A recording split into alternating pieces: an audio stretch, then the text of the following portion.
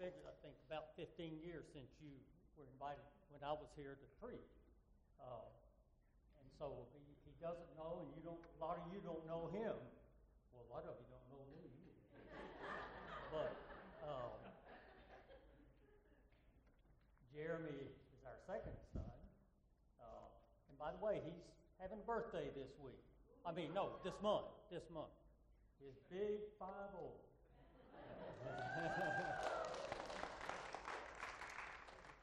Actually, Jeremy surrendered the ministry when he was 12 years old. Preached his first sermon in the church while I was pastor, 12 years old, and has been faithful.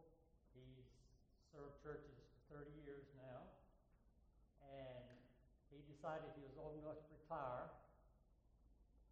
Actually, he is taking a couple of years, and he and his wife Kristen and our granddaughter Miranda, and she just had her birthday, 18 this week, and they're taking a couple of years RVing around the country, and they've been a year now, and getting ready to go again. They're down in Florida, close by, and then they're going to be coming back up our way, but they're going to be traveling. He's been invited to do a conference out where he met someone on their trip last year. So God, and he said, see what God does. So I'm asking you to pray for him. Jeremy actually got his degree in music from Palm Beach Atlantic. Got his master's degree in church music from New Orleans Baptist Theological Seminary, and got his PhD in Christian counseling from Cornerstone University. And for the first 15 years of his serving churches, he was the worship pastor, like Brother Jeff.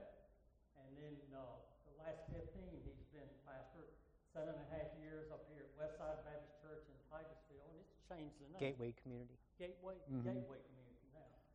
And then the last 7.5 years, he was at Wright Baptist Church in Fort Walton Beach, and he says that was the right church. I agreed with him. But it's a joy for us to get to hear him again. We don't get to hear him very often. When you're a pastor and he's a pastor, you don't get to hear each other very much. So we're thankful to have him here, and I'm sure he'll express his gratitude. But I thank you for letting him come. I think for the Sundays in May, is that right? Most of them. Okay. All right. Preach like you live, hard and fast. Amen, brother. Thank you, Dad. Dad said that some of you didn't even know him. If you've met him, I hate to break it to you, but it only goes downhill from there. You've met the best. I'm just I'm the pitch hitter. Good morning. Some of you I know, some of you I recognize, some of you I do not know. It is indeed a privilege to be here and to have the opportunity to bring God's Word. And this morning is going to be a little bit different even for me. And I'm going to share with you some things that God has done in the past, and we're going to look at some Scripture together. But I just want to say to Brother Jeff especially, thank you for the invite and allowing me to have this opportunity. Jeff has been my friend, our family's friend, for years since he and Dad served together here. Jeff and I were actually in the same music conference, Metro Music Conference, and even one year we were roommates. And so got a chance to really get to know one another, and I love Jeff. Jeff is a wonderful man of God, and as he said in the beginning of the service, it's neat when you're in Christ how you can sometimes go years and not have a face-to-face, and then you can immediately just reconnect and love one another and move right along. That's the love that God gives us. Isn't that neat? And it's a love that the world is looking for and so many are desperately seeking. And it's our opportunity and our job to make sure they know the author of love, and that is Jesus Christ. It's a privilege to be here for another reason. That is, as Dad said, we don't get to be together much, worshiping together. And in our home, we like to sing hymns. And I'm a budding ukulele player. So a couple of years ago, I bought for my wife, for her birthday, myself, a ukulele. And I don't know, they're small, they're easy to they're easy to carry around.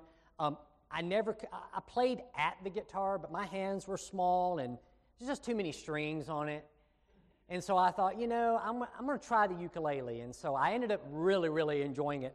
And now my daughter's into it. And so we'll take our ukuleles out and we'll sing some praise choruses and hymns. And so, Brother Jeff, I know you'll appreciate this. Fanny Crosby is one of my absolute favorite hymn writers of all time. Phenomenal story. If you've never read the story or seen the biography, seen the story of Fanny J. Crosby, it's really an amazing story. But anyway, I won't get sidetracked on that.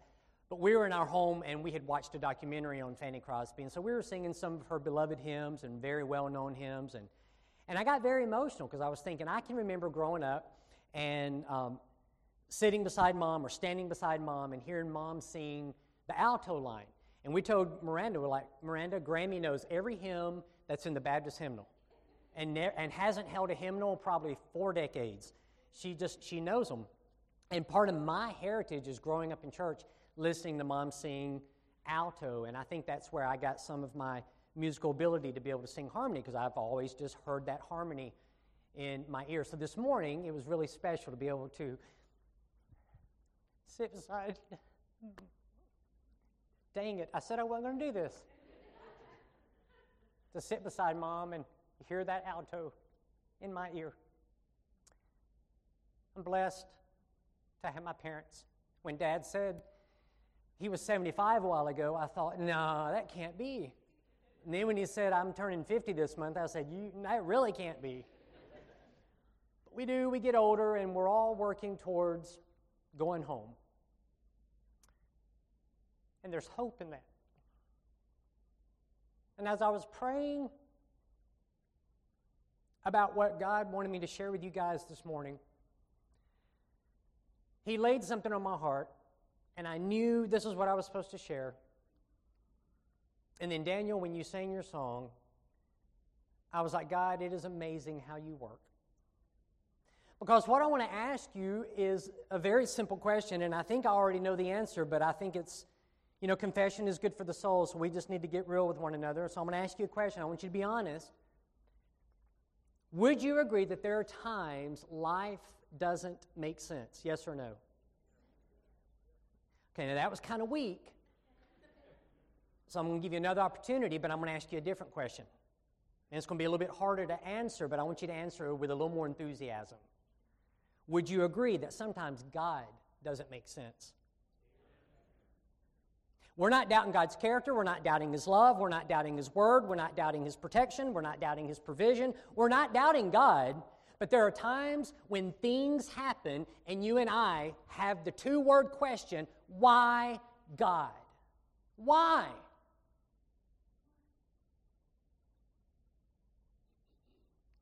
And I think a lot of times those of us in the church are afraid to verbalize that because we see it, we're afraid that others will see that as a weakness in our own faith. But parents, let me ask you a question. Did you ever do anything in your kids' life when you were raising your children, or if you're still raising children, did you ever make a decision or say something or take an action and your children say to you, why? There's two words, the first two words in the English language all children learn. The very first word is what, parents? No. So if you ever doubt that we're born with a sin nature, just remember that. Did you ever have to teach your children not to share? Right? Like we never do that. We have to teach our children what? To share, to be kind. We have that fleshly nature as soon as we discover America. First word, no. Second word, why? I can remember my 18-year-old beautiful young lady, but I can remember her as a little bit. And by the way, she used to be in tow with us when we would come here. When Dad was pastoring here and I was pastoring, actually I was at that time even worship pastor up in Jacksonville area, Ponte Vedra. And Kristen and Miranda and I would come down, and we didn't have evening service at our church, so we would come down here many times and go to church, and Dad would have me preach, and we'd spend the night with Mom and Dad. Some of our favorite memories. But we'd have little Miranda in tow, and Man, she hit that stage, and parents, I bet you can relate, she'd hit that stage where it didn't matter what we were talking about. Why? Why? And I loved that stage because she was thirsting for knowledge. So let me ask you a question. Do you think our Heavenly Father knows us well enough that when we ask Him why, He knows the condition of our heart, and He's faithful and just, and He will give us answers? He does. As a matter of fact, He's already given us answers, and we're going to look at just one place in Scripture. Just one. Here's the challenge of today's message. We could literally go to many passages in the Bible when things don't make sense, when life doesn't make sense, when God doesn't make sense. We can go all through His Word from Old Testament to New Testament, and we can discover truths of His Word that minister to our soul and help us answer and help us make sense of why things happen. So it was a challenge for me to pick just one verse, but I did. And so if you would go to the book of Colossians, and while you're flipping to the book of Colossians, I'm going to tell you a quick story, and I'm going to be very quick. Some of you remember this. Some of you walked through the journey I'm about to share with you. You walked through the journey with Kristen and me and Miranda, and certainly Mom and Dad. Miranda was born in 2003.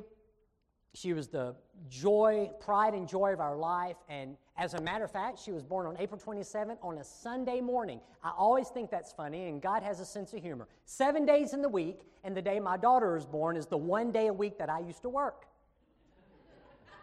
Amen? Because we all know pastors, we only work 1 day a week, right? So the 1 day a week that I was on payroll and my daughter chooses to be born, I have to skip out on work. I'm being silly with that, but seriously, on a Saturday night, Kristen went into labor. We called Mom and Dad, 3 or 4 in the morning. Said, Dad, Mom, y'all better get up here. I think this is it. And so, Dad, I don't even remember who you got to preach that day, but I think you had somebody in the wings waiting to preach, and Mom and Dad met us up, and Miranda was born on a Sunday morning, 10:02 a.m. on April 27th. The pride and joy of our life. God's blessed us with the easiest child in human history to raise. She's been amazing. Never has given us a moment's trouble. Never. Was active in our children's ministry. We had Awana up at Westside, and this child would run and play all the games. She's kind of small, always has been. We're not huge people anyway, and so she's kind of small-framed, and we never really thought anything about it. But when she was 8 years old, she wasn't feeling well. We thought maybe she had allergies. She had what we thought maybe was some pus pockets in her throat, maybe strep. We weren't sure. And by the way, we weren't these kind of parents that as soon as our kid got the sniffle, we ran to the doctor. But we were concerned because this has been going on for a few days, and so Kristen said, I think I'm going to take her to the pediatrician. I'm a little concerned. I said, absolutely. Kristen went by herself because we just thought it was something really not that big a deal. Kristen took her to the pediatrician, and I get a phone call, and she's like, you need to come. Something's going on. And the very long story short is Miranda didn't have strep throat, but our pediatrician heard something in Miranda's heart, and she wasn't really sure what was going on. She had some concerns. She wanted to refer us to a pediatric cardiologist in Orlando who happened to have an office over here in Melbourne 1 day a week. And so we made an appointment. We came down here to Melbourne, and in one appointment, we learned that Miranda had what's called atrial septum disorder, ASD.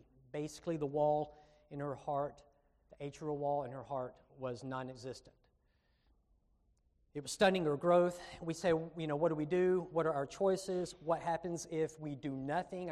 Tell us about this. Educate us. And they did, and it was quite grim. 40 days later, we were at All Children's Hospital in St. Petersburg. Miranda had open heart surgery. Our little 8-year-old, who was the pride and joy of our life, never did anything hardly ever wrong. Let me ask you a question. Do you think I had and Kristen had a why God moment, yes or no? That was a real question. You can give me a real answer. Do you think we had a why God moment? Absolutely. About the same time, some things were happening in ministry. There were some frustrations that I was meeting as a young pastor, and some attitudes, and I know you're going to find this hard to believe, so you may just want to tune me out on this, but every now and then someone can be difficult in the church. I know it's weird, but every now and then that does happen. And the truth of the matter is, and I'm saving a lot of detail, God was blessing our church. We were growing. We added a service. We added a Sunday school hour. Things were happening. People were getting saved. We weren't just growing our church from other people coming from other churches. We were growing our church because we were hitting the streets. People were getting saved. The baptistry was wet most Sundays. Things were amazing in one respect, and yet so very difficult in another, because when God is up to something, man, the enemy turns on the heat. I was having some frustrations. I was young into the pastorate. I was calling Dad and venting to him, and I was learning, and there was just so much going on, and then all of this with Miranda, and it was just so many times life did not make sense. A couple of years before this, when God had moved us to Titusville for me to pastor, I was up in Ponte Vedra working at a church. I was serving as a worship pastor, and God called me into the pastorate. What was unique about this particular call was, and I don't mean this to be funny, but I remember calling Dad and saying, in tears, Dad, I think God is calling me to the senior pastorate. And we talked about that and we prayed about that, but I had huge reservations. Why? Because I grew up in a pastor's home. I knew what it entailed. I knew the responsibility. And quite honest, church, and I'm just being very honest, I wasn't sure I wanted to do that. I was comfortable. I was comfortable in what I was doing. This is not a spirit of arrogance, it's just truth. I was good at what I did. I understood music. I could sing. I could teach music. I could play instruments. I was comfortable. Have you ever been so comfortable in life that God came along and bumped you out of your comfort zone? Well, that's what happened to me.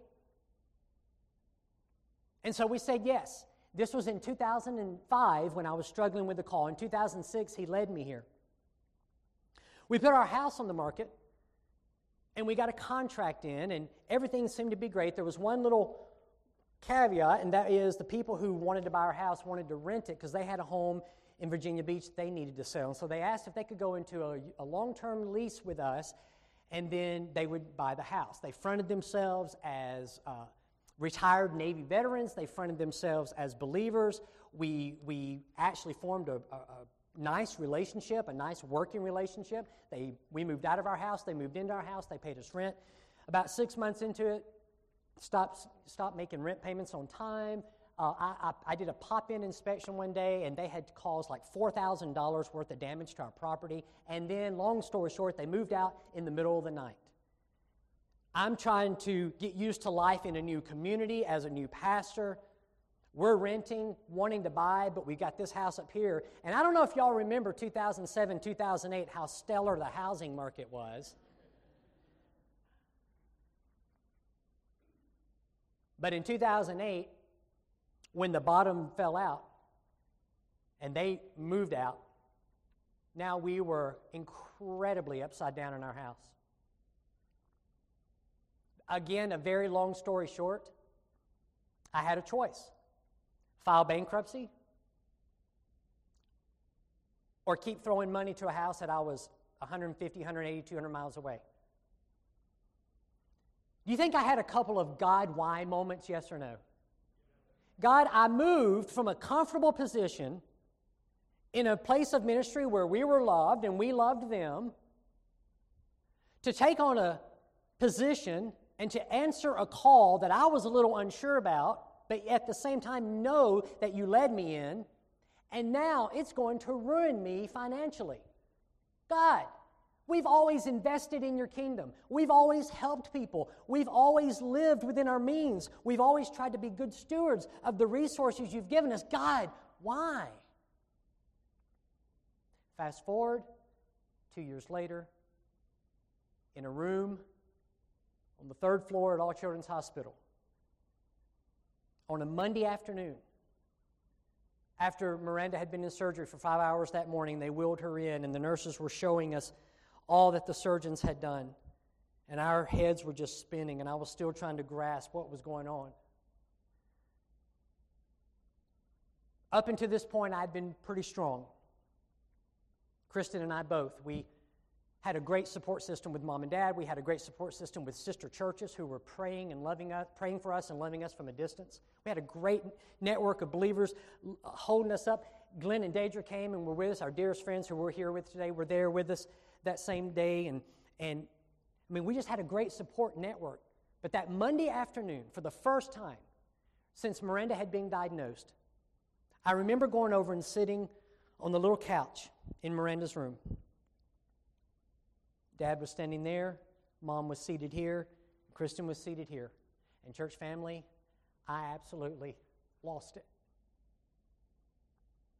I cried and heaved and wailed probably like I've never before.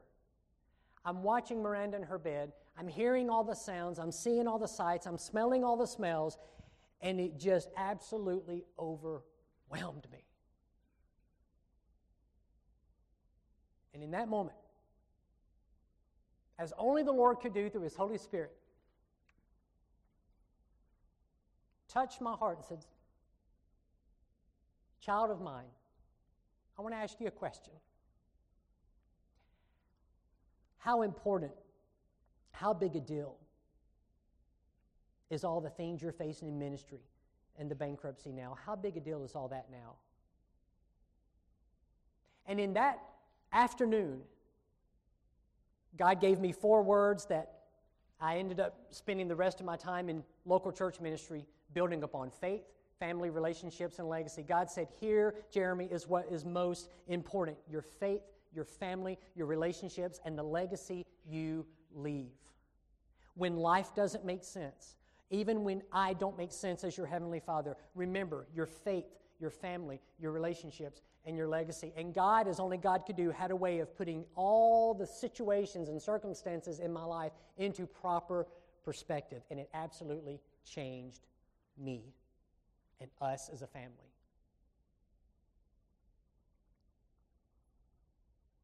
The simple truth is, we all have a story. As Daniel was singing earlier, I heard briefly this morning about your family's story. We all have a story. And here's what's common. Although we're all unique and all of our stories are different, here's what we have in common. We have the same enemy who works on us, and we're going to talk about this in just a moment, who works on us day and night to doubt God's character. And Jesus called it out, and we're going to get to it in just a moment. We all have a common enemy. And we all have those life moments when things happen that simply don't make sense. So the question this morning is, what do we do?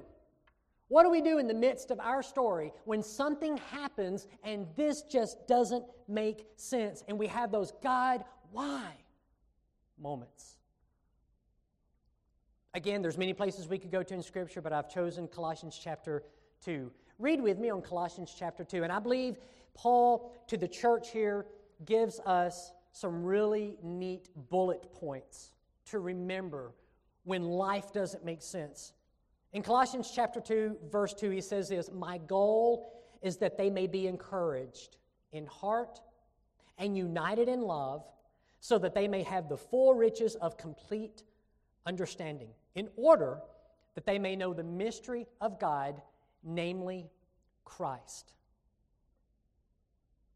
I love this because just like the ancient church, and just like your church, and just like the universal church, we, the people that are covered by the blood of Christ, the church, we all have in common a real enemy.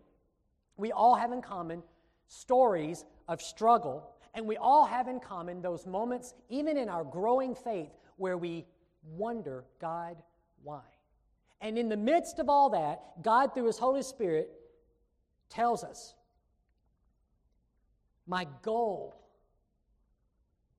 from a pastor's heart, the Apostle Paul, my goal is that God's people would be encouraged. Everybody say encouraged. Doesn't it just feel good to even say the word? Encouraged. I said to you, we all have a common enemy. Here's the verse I want to call out. John chapter 10, verse 10. Jesus Himself said this: "The thief comes only," everybody say only. "The thief comes only to steal, to kill, and to destroy.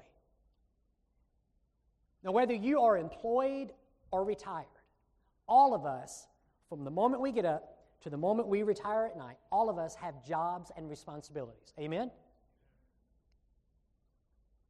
Wouldn't it be great if you got up tomorrow morning and if you're employed, your boss said, hey, listen, I know you've been wearing a lot of hats, but starting today, you only have one responsibility. Just one. Everything else that you've been doing, you can just delegate to others. You only have one responsibility.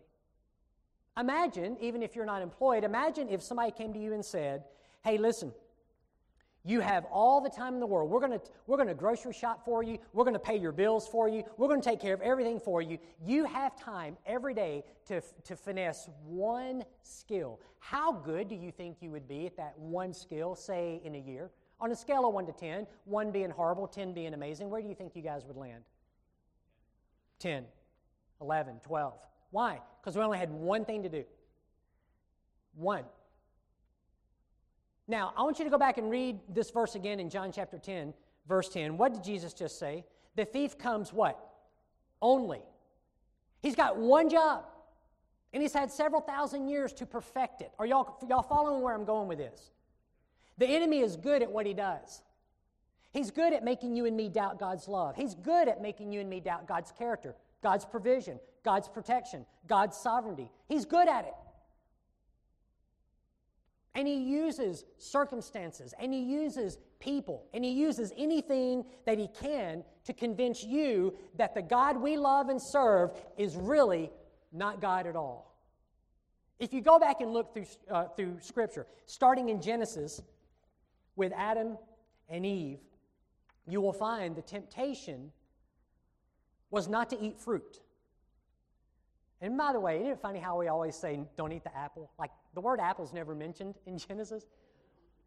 I've always just been a little weird and thought, maybe the serpent offered Eve a kiwi, right? Why do we always think it's an apple? Anyway, I digress. The temptation was not, listen, church, the temptation was not to eat the fruit. That was just the means. What was the temptation? To doubt God's word. Did God really say, this is how the enemy works? Hey, if God really loved you, he wouldn't take your loved one.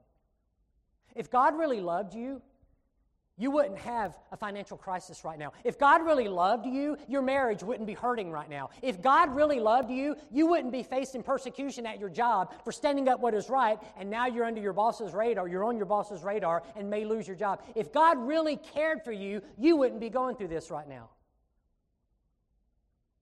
Jesus said the thief. He could have called him a lot of things, but he said the thief comes only to do what, church? To steal from you, to kill you, and to destroy you. Now, that would be like one of the most grim verses in the Bible if there wasn't a part B. But what did Jesus say?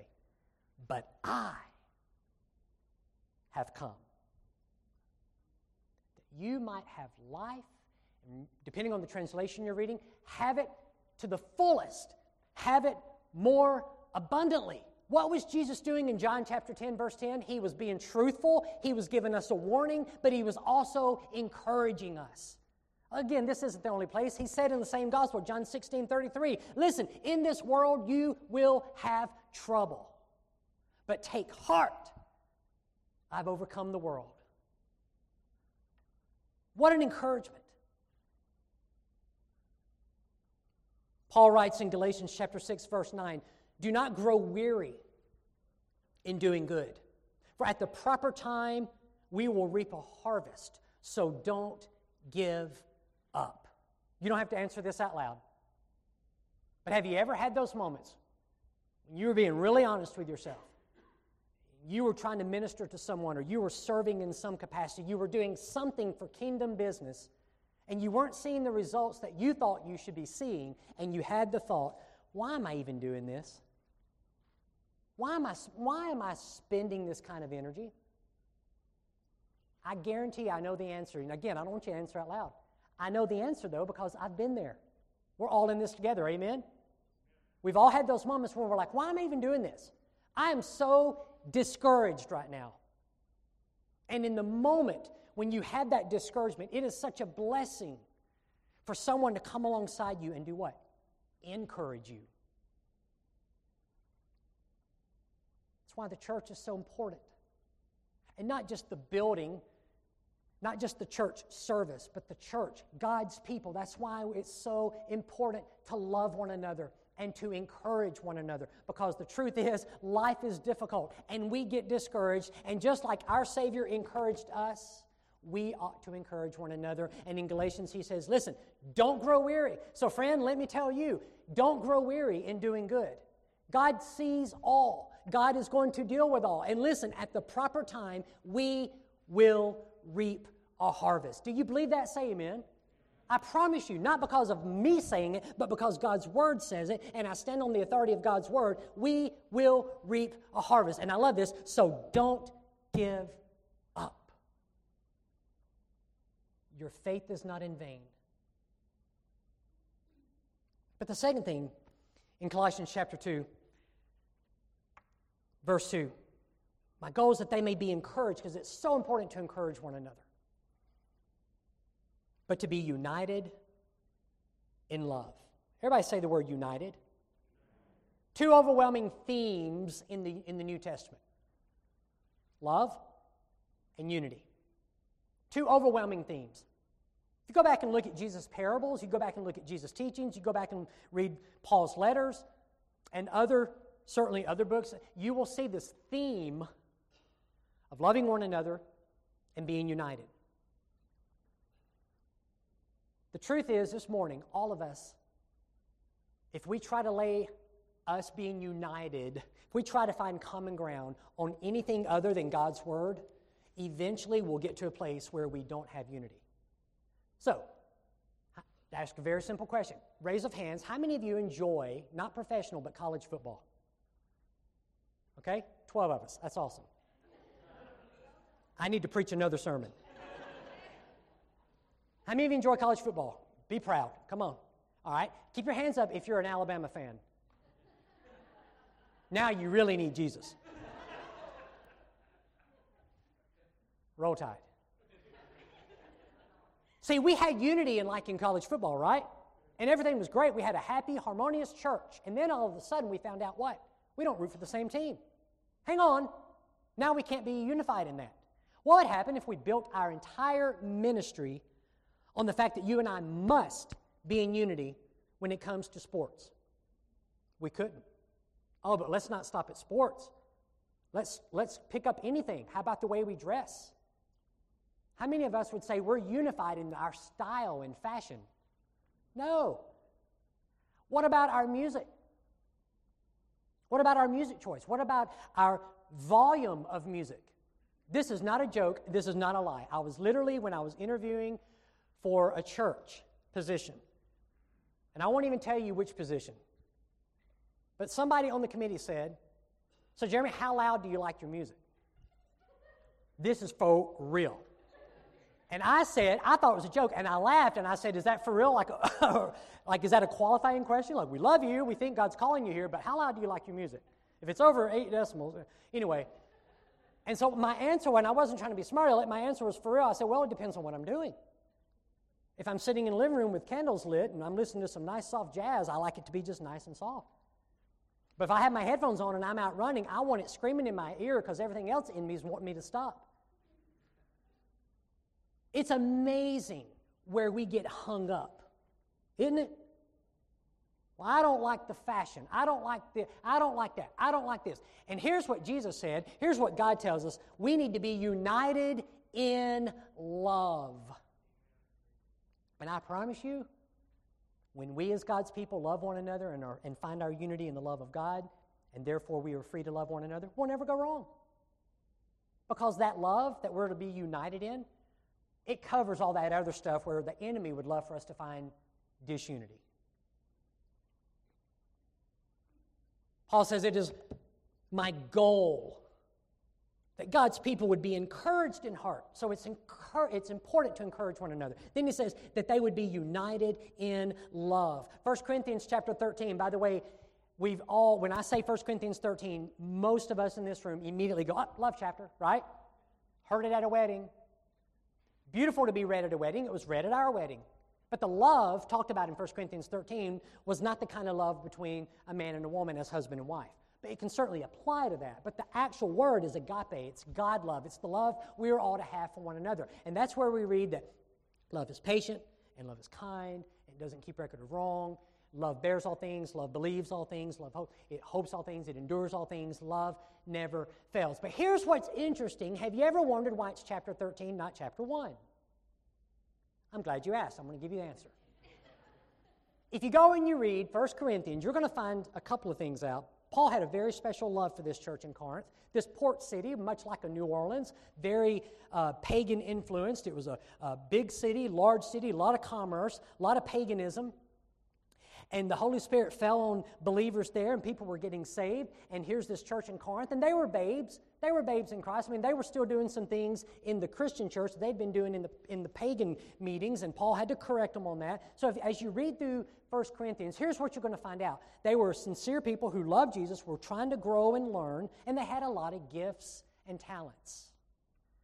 As a matter of fact, Paul talked about these gifts and talents previous to chapter 13.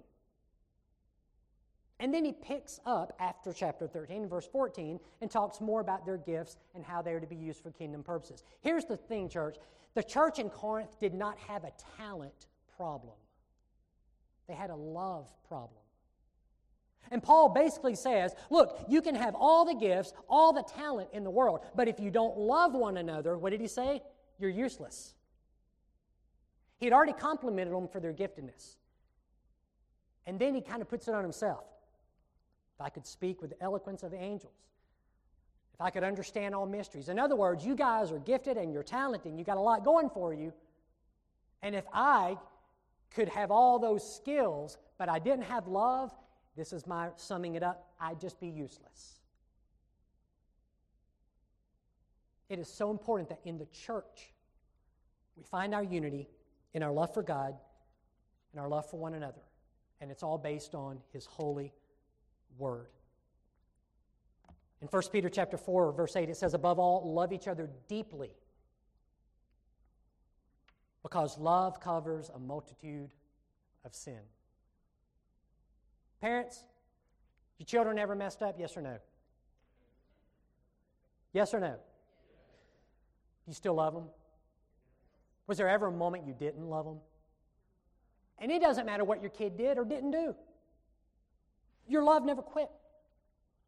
You dealt with your child, and hopefully you dealt with it in a way that would honor God. Just as a while ago we saw the two couples, and they dedicated themselves to train up their children to know Jesus. Because there's those moments where your children just mess up and do things that you just scratch your head and you go, now I get it. Now I know why insects eat their young. I get it. But do you ever really want to do away with them? No. As a parent, you want to love them even that much more. Why? Because love covers a multitude of sin. Wouldn't it be great if we loved each other with that same intense love? You know what we do? We get offended. Because you didn't root for my football team. And you listen to your music louder than I do. And now we just can't be friends. You sit on your side of the church, I'll sit on mine. And by the way, I'm not picking on y'all, okay? And then we go out into the world, and what do you think the world sees? These Christians can't get along in their own church. What are they telling me about their Jesus for? You think Jesus was onto something when he said this? The world will know you belong to me by the way you love one another. I want to tell you a quick story. Kristen and I lived in Titusville. We lived in a condo we rented from a friend of ours who was a friend of a friend of a friend in our church. We lived on the 5th floor, and you walked into the common lobby area, and then you took an elevator up to your condo. We'd been in there for about a year, and we'd ridden the elevator, and I'm just going to give you his first name. His first name is Gene. We'd ridden the elevator with a guy named Gene. We knew of Gene and his wife and their family. They lived on the same floor all the way at the very end. And we had one of these kind of relationships. Hey, how you doing? Good. That was about it. We'd get on the elevator together. We'd hit floor 5. How you doing today? Good. Man, it sure is hot. Yeah. I mean, that's about the extent of our conversations. We'd been there about a year, It was a Sunday afternoon. We came home from church. We got in the elevator. As we got into the elevator, Gene got in behind us. Clearly hadn't been to church that morning. He was in his jeans and cutoff shirt. I think he'd been out at the swimming pool. He got in the elevator, and we said hi. And then Kristen and Miranda and me, we just engaged with one another. We were just talking. And Gene said, hey, excuse me, I don't mean to be rude. I know we're neighbors and all. We don't really know each other. But let me ask you a question. He goes, aren't you a pastor or something? And I went, yeah, something. I said, yeah, I am a pastor of Westside, just right down the road. He goes, yeah, I'm going to send my wife and kid to your church. He goes, I grew up in the church. I don't have much use for it, but I'm going to send my wife and kid to your church because I've been watching. Don't miss this. I've been watching you for the last year. And I figure any man that treats his family like this when no one's watching or doesn't think anyone's watching is the real deal, and I can trust him as a preacher. I'm going to send my wife and daughter to you. I said, man, that's great. I'm humbled. Thank you. By the way, you can come too. And he did. Not all the time. But you know what they did? They started a friendship with us. They started inviting us over their house, and he could fry fish that'd make you want to just slap someone. We go down there and eat fried fish, and man, I'm telling you, and we formed a really good friendship. To this day. I've not laid eyes on him in 8 years. Literally, our last week in Titusville before we moved to the Panhandle, I was on my bike. I was riding my bike, and he's a lawn care guy, and I happened to ride by a yard. He was cutting grass, and so I was like, oh, man, I'm getting ready to leave this week, and I'm not going to see him anymore. So I said goodbye to him. So last time I laid eyes on him, church family, to this day, most everything I post on Facebook, he comments. He private messages me. When he has a struggle, he calls me or PMs me. Hey, man, I know you'll pray. We've had several conversations about the gospel. As a matter of fact, before we take off, Kristen and Miranda and me to take off and go back out west, we're supposed to connect with them over dinner. And we're going to. Here's my point of the story. People watch you. I used to say to my kids when I was a youth minister, hey guys, someone's always watching and someone's always learning. And then I had a reality one day, reality hit me, that didn't just apply to the teenagers. I could actually tell that to adults. So when I got into the pastorate, I used to say to my church families, hey guys, someone is always watching you and someone is always learning from you. Every word, every action. Sometimes they're learning what to do. Sometimes they're learning what not to do. So when you and I love one another and we are united in love, believe me, others notice. I'm going to wrap this up and we're going to get out of here. Here's the third thing. Paul says, it is my goal that you would be encouraged in heart and united in love. Here it is, so that they may have the full riches. I love these two words, complete understanding. Say those with me. Complete understanding. I started off the message today by asking you a question. Are there times in your life you would say, this doesn't make sense? We all said yes. Are there times in your life when God doesn't make sense? And in the honesty of the moment, we all said yes. Now look what Paul just said. It is my goal that you would be encouraged, that you would be united in love, and here it is, that you would have complete understanding in order that you may know the mystery of God, namely Christ. Now this is not a promise to make heads or tails out of every circumstance, because the truth is there are things that happen that we just have to accept. We'll never understand the logic or the reason. But I think more than not, as we go back and look at our circumstances, as we look at the way things pan out, we see the hand of God in it, and it was for His purposes. Would you agree with that, yes or no? That's where Romans 8:28 comes in. God works in all things, even in our most devastating moments, in our marriage, in our family, with our children, in our job, with our finances, in our church, whatever. You fill in the blank. You know your life better than I do. God works in all things to bring about good to those who love Him and are called according to His purpose, namely those of us who are in Christ. That's a promise from God. And Paul says here, I want you to be encouraged, so encourage one another. I want you to be united in love, so love one another, because someone's always watching, always learning. And then when we do this, look, we know Christ deeper. I'm going to show you one more place in Scripture, and then we're going to wrap up. Go with me to Romans, just real quick, just a couple of books over, Romans chapter 12. When I say Romans 12, verse 1, immediately a lot of you go, oh, I know that one. Therefore, I urge you, brothers and sisters, in view of God's mercy, to offer your bodies as living sacrifices, holy and pleasing to God. This is your true and spiritual act of worship. Do not conform to the patterns of this world, but be transformed by the renewing of your mind. Then you will be able to test and approve what God's will is, His good, pleasing, and perfect will. Familiar passage to most of us, amen? But have you ever stopped to consider where Romans 12 is? Conveniently, right after Romans 11.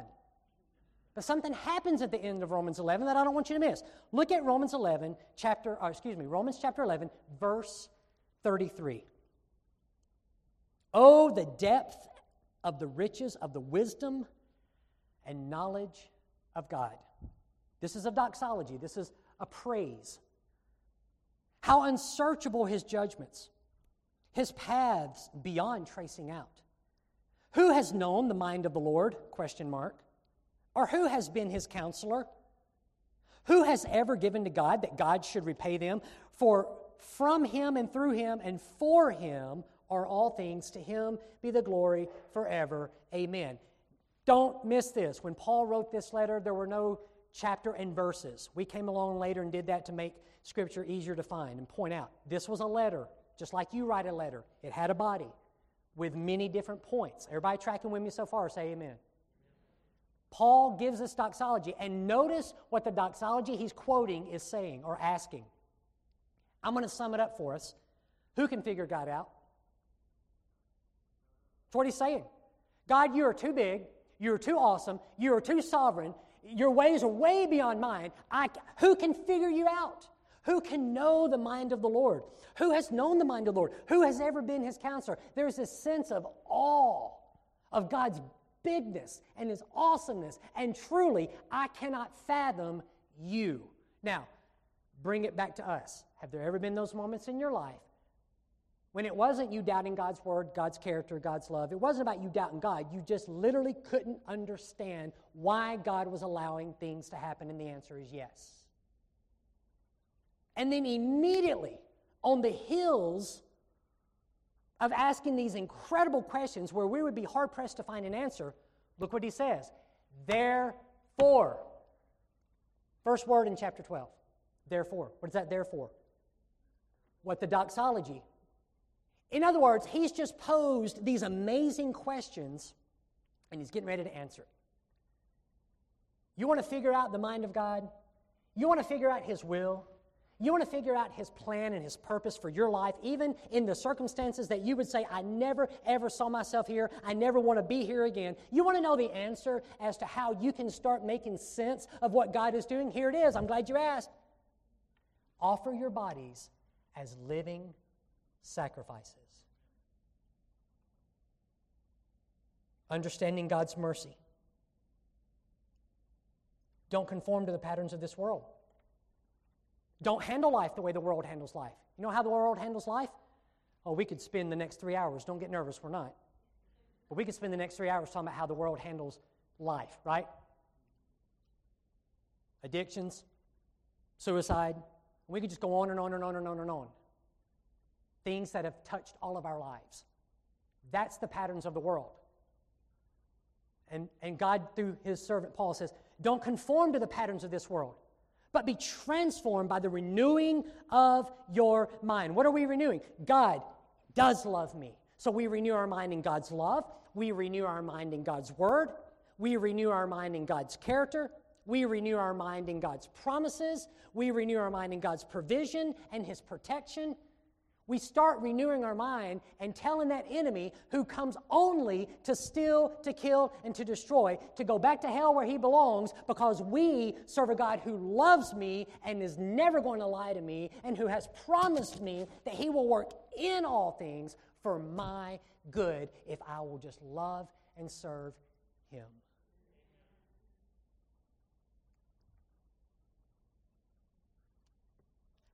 I don't know where you are in life today. I don't know where you are as a church today. I know some, but I don't know the full story. And no one knows the full story in your life because it's your life. It's your story. But friend, I guarantee you God knows everything and more that's going on in your life and in your world right now. And it's His desire for you to be encouraged. It's His desire for you to love one another and be united in that love. And it is His desire for you to grow in your knowledge of Jesus Christ. And the way we do that is to offer our bodies as living sacrifices. To not conform to the patterns of this world, but to be transformed and renew our mind in His love for us each and every day. I'm going to close with this. Colossians 2, we've been in verse 2. Skip down to verse 6. So then, just as you received Christ Jesus as Lord, continue to live your lives in Him, rooted and built up in Him, strengthened in the faith as you were taught, and overflowing with thanksgiving. I'm going to read this one more time. This is my desire for you, Central Baptist Church. So then, just as you have received Christ Jesus as Lord, continue. Don't give up, right? Don't give up. Don't grow weary. Continue to live your lives in Him, rooted and built up in Him.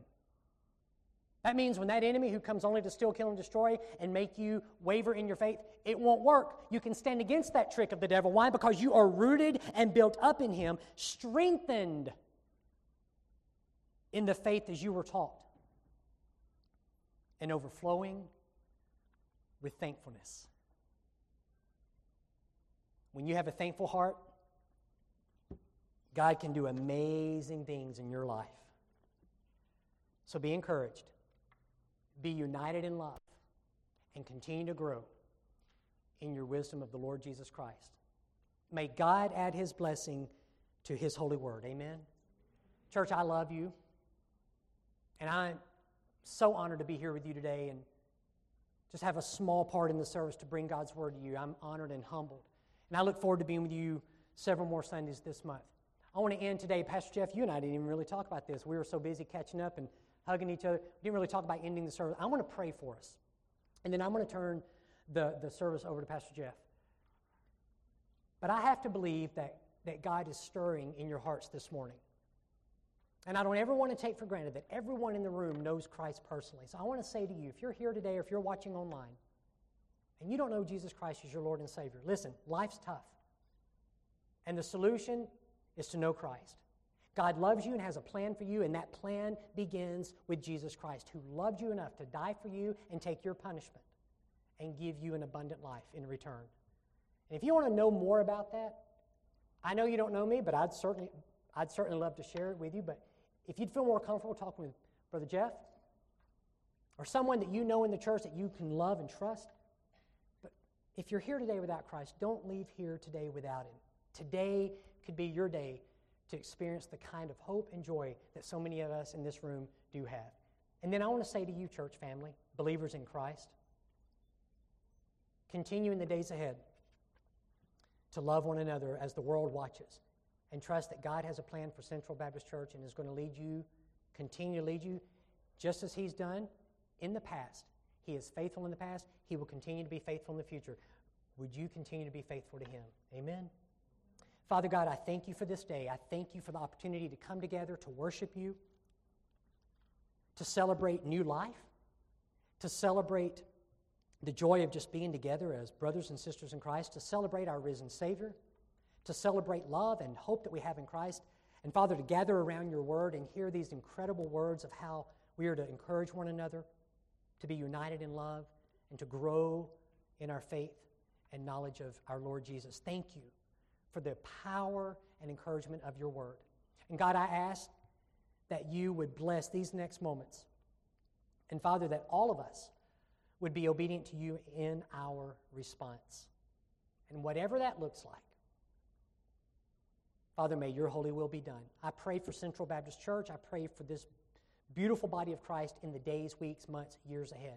That You would continue to grow them in their love for one another and for You, and in their influence in this part of Melbourne, Florida.